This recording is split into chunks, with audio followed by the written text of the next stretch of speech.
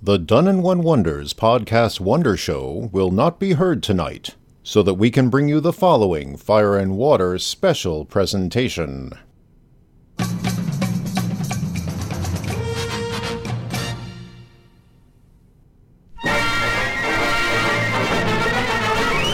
Stand a little straighter, walk a little prouder, be an innovator, laugh a little louder, go for refrigerator, we can show you how to, and when will you be then? You belong to the Merry Marvel Marching Society. March along to the song of the Merry Marvel Marching Society. If you growl, if you groan, with the dour sour of the give you howl. Greetings and welcome to the 5th installment of A Marvelous Anniversary, our 7-day celebration of the 3rd anniversary of the Fire and Water Podcast Network, as well as the 80th anniversary of Marvel Comics Volume 1, Issue 1, published in 1939. This landmark anthology publication featured the first appearance of the longest-running Fire and Water-based characters, the Human Torch, and Namor the Submariner. I am your host, Mortimer Claptrap, and today we are going to discuss the 5th story in this publication, a 6-page action-adventure tale entitled Jungle Terror. This story was credited to be by a Tom Dixon, which was the nom de guerre for Armenian-American illustrator and painter Arthur Panagian, who had created other notable Golden Age comic book works, such as Madame Fatal and The Invisible Hood, both published by Quality Comics. This story, Jungle Terror, does not contain such gaudily clad characters, but ordinary men of action and daring-do. Adventurer Ken Masters and the teenage Tim Roberts go in search of Tim's uncle, the more seasoned Professor John Roberts, who had been missing for months in search of an Amazon jungle tribe that possessed a unique treasure. And of course, we have the crafty next-door neighbor, John Crafton, who, with some hired guns, follow our daring duo in order to procure the treasure for himself. We may never know the full story behind how the tale of Jungle Terror had come to be, but as we turn to the first panel of the page...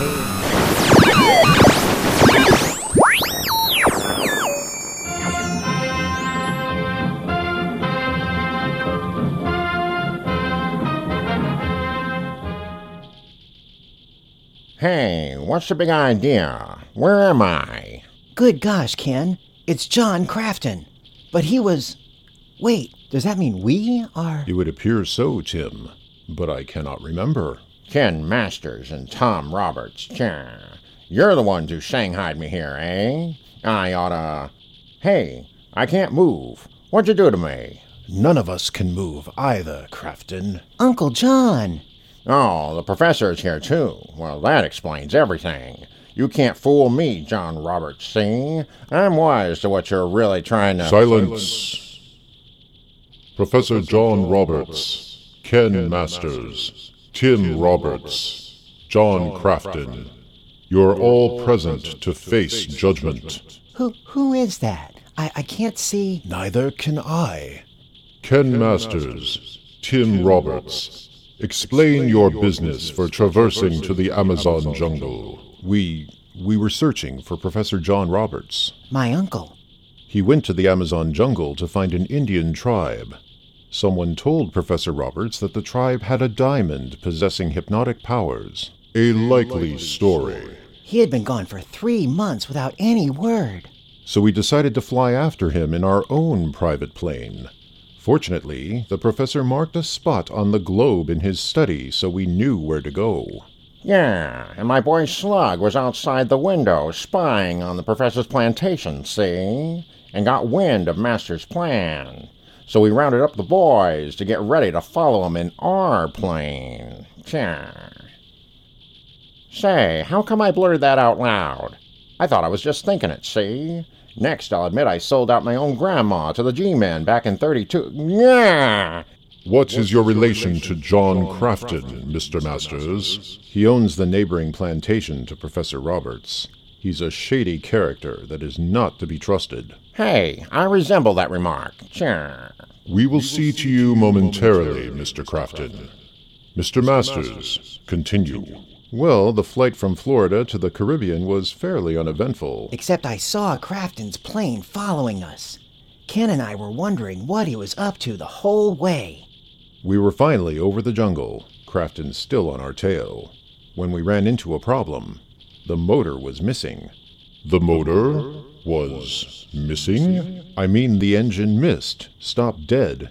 We were traveling like a lead balloon. We had to make an emergency crash landing in the trees. The plane was a loss, but fortunately, Tim and I were unhurt. Well, my head hurt a lot, and I was too groggy to stand. Ken had to carry me out of the plane as we made our way to the spot we thought Uncle John was. But we did not get far.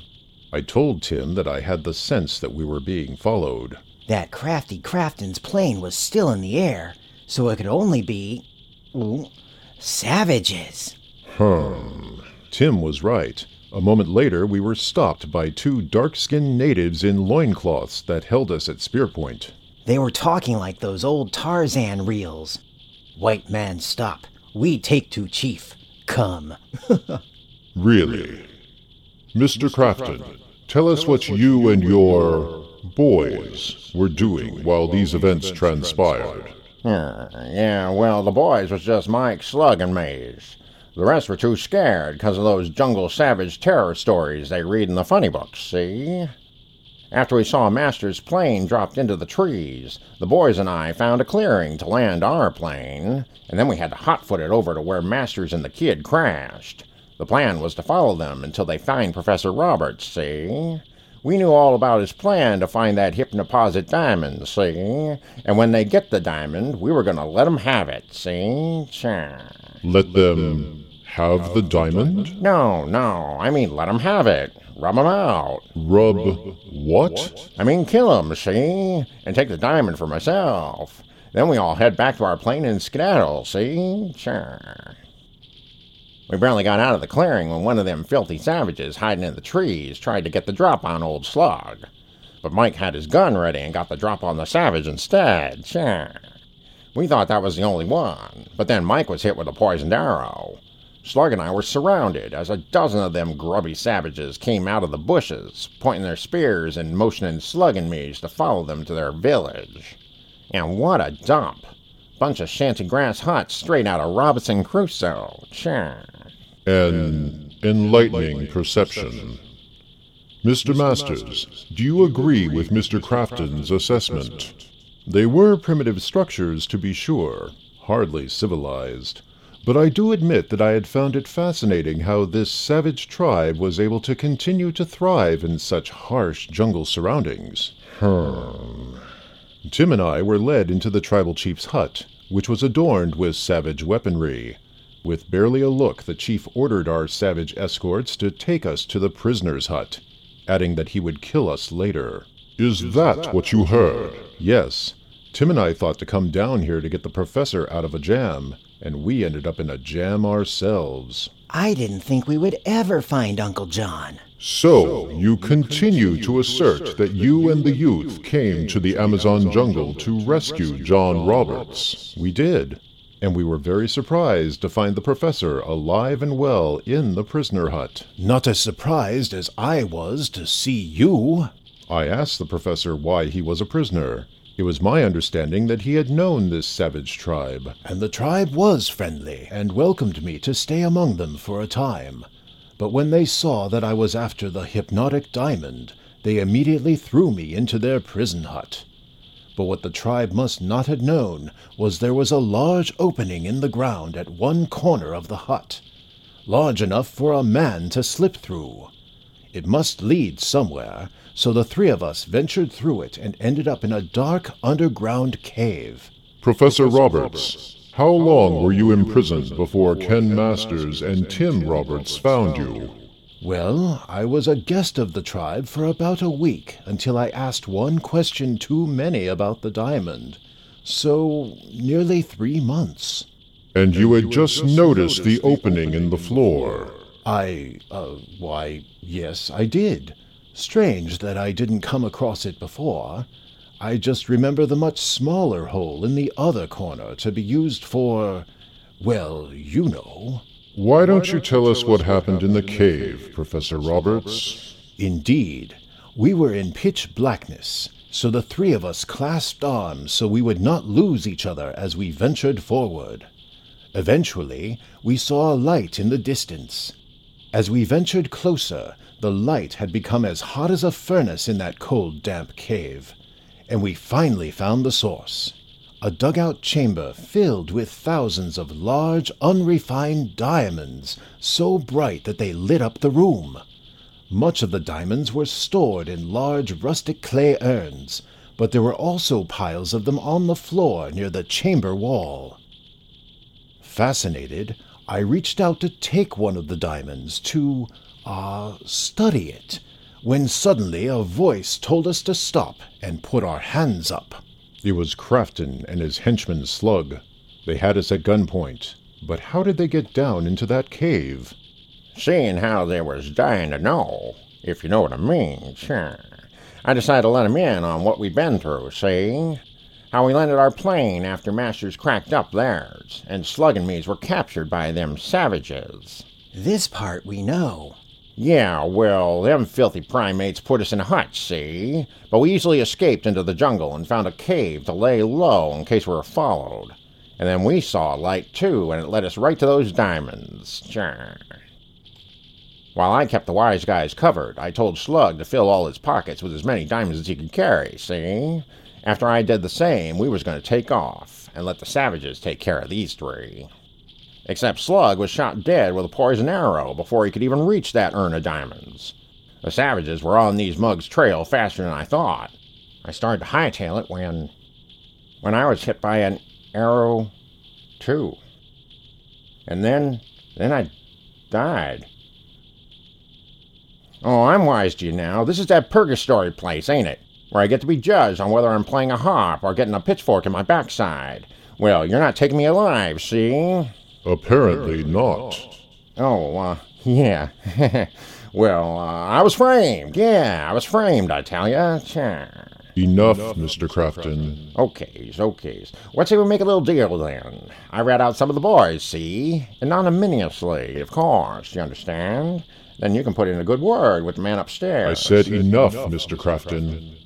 Mr. Masters, what happened next? The professor noted that he heard the savages were coming from the tunnel of the prison hut, so I grabbed Crafton's dropped gun to provide some cover fire to hold off their advance while we made our way out of the cave the way Crafton came in. We then fled into the jungle. Since our transport was down, our only chance to escape was to find Crafton's plane before the savages find us. I managed to see the clearing and Crafton's plane through the trees, but we could also see the savages coming. So Ken told Uncle John and I to start the plane while he held them off with Crafton's gun. And how many of these natives did you slay with your weapon, Mr. Masters?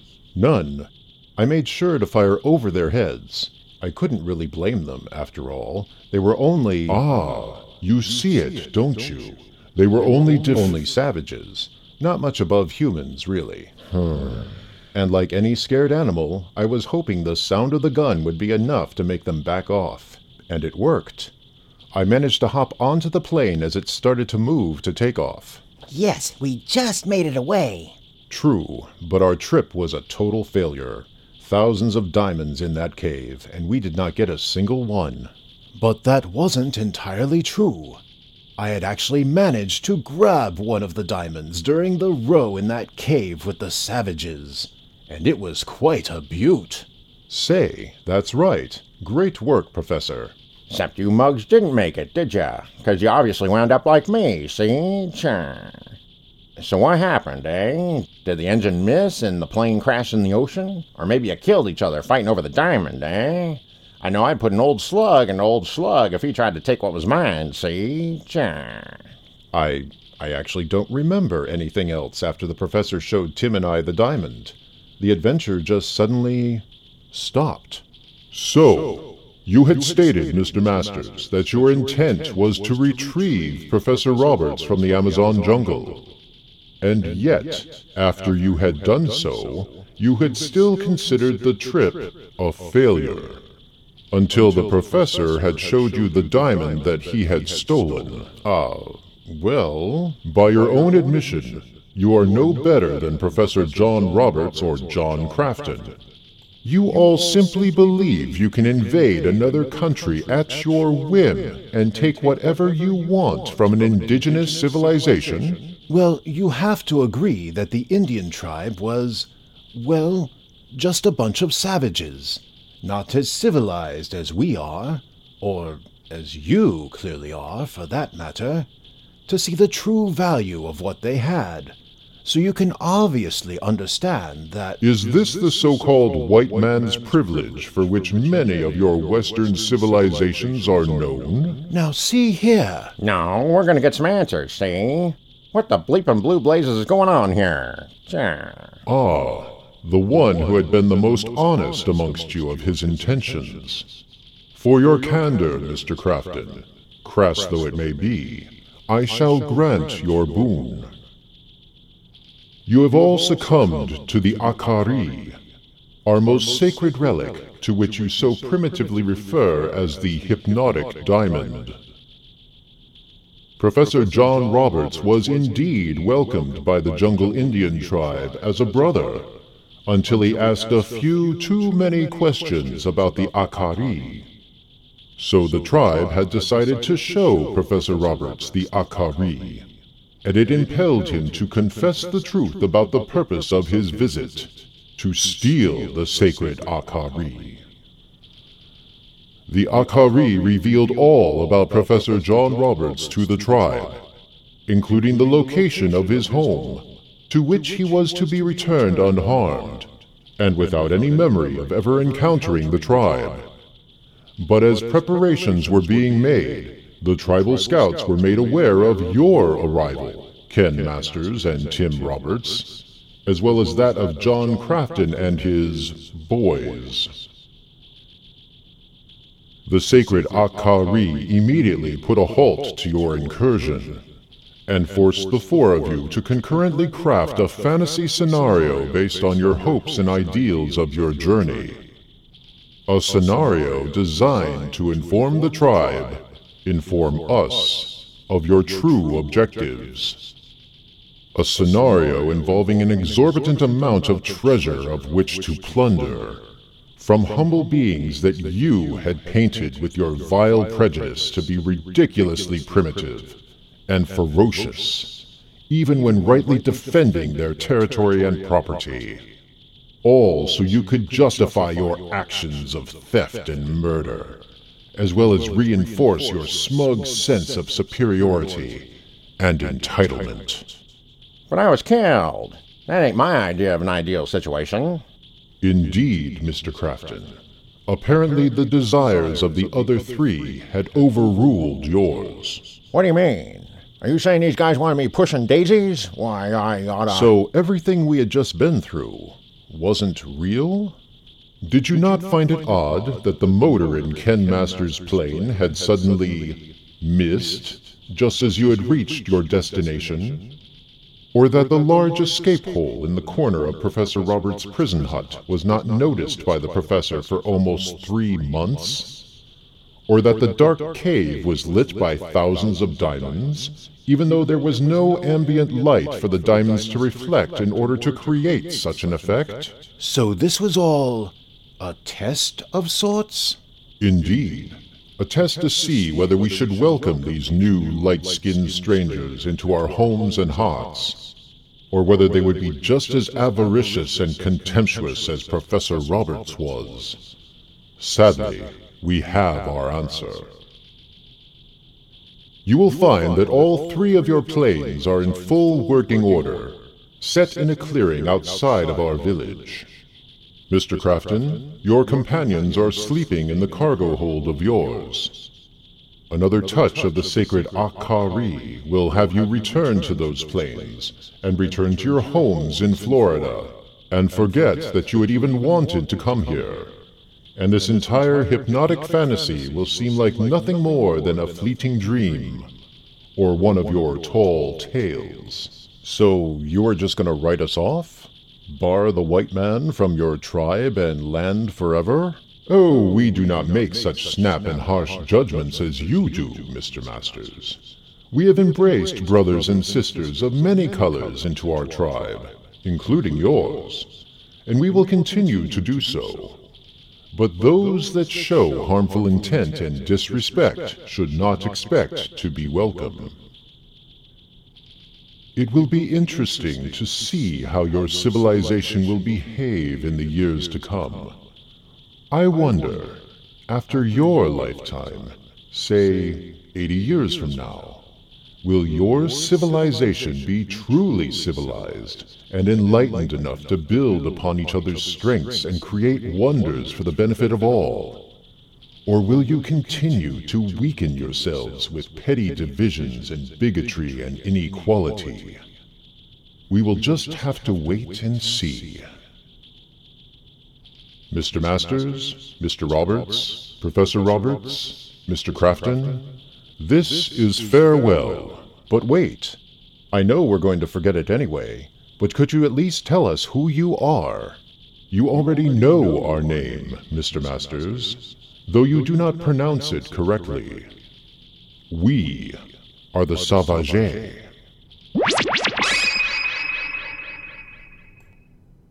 Hours later, though they do not realize it, at the Florida home of Professor Roberts, Ken Masters and Tim Roberts, the professor's nephew, are talking. I tell you, Tim, we shouldn't have let the professor go into that jungle. 3 months have gone by, and we have not heard from him as much as a... Ken, Tim. Good gosh, Uncle John, you're back. Did you find the diamond? Diamond? Oh, my boy, that story about the hypnotic diamond was all balderdash. So I decided to take a 3-month vacation in Tahiti. It's a magical place. And I had this wondrous daydream on the way home. I think it might make a fantastic story for one of those comic strip magazines from that timely publication outfit. But I cannot write worth a scratch. I know. I'll call on my good friend Arthur Panagian to put it all together. I wonder if he's still using that Tom Dixon pen name of his. That's my uncle. If nothing exciting happens, he'll just make something up.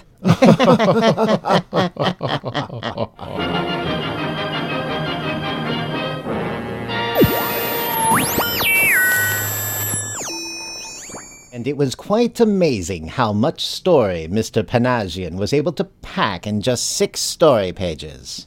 Just zip, zap, bang it out, and then you're laughing. Simply fascinating. Thank you for listening to me prattle on about Arthur Panagian's Jungle Terror, a complete adventure story.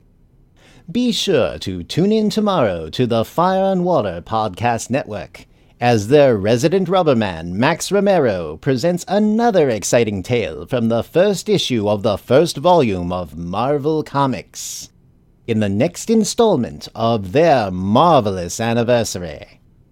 In the meantime, please feel free to leave a comment on this installment's show notes page at fireandwaterpodcast.com. I am Mortimer Claptrap, and good day.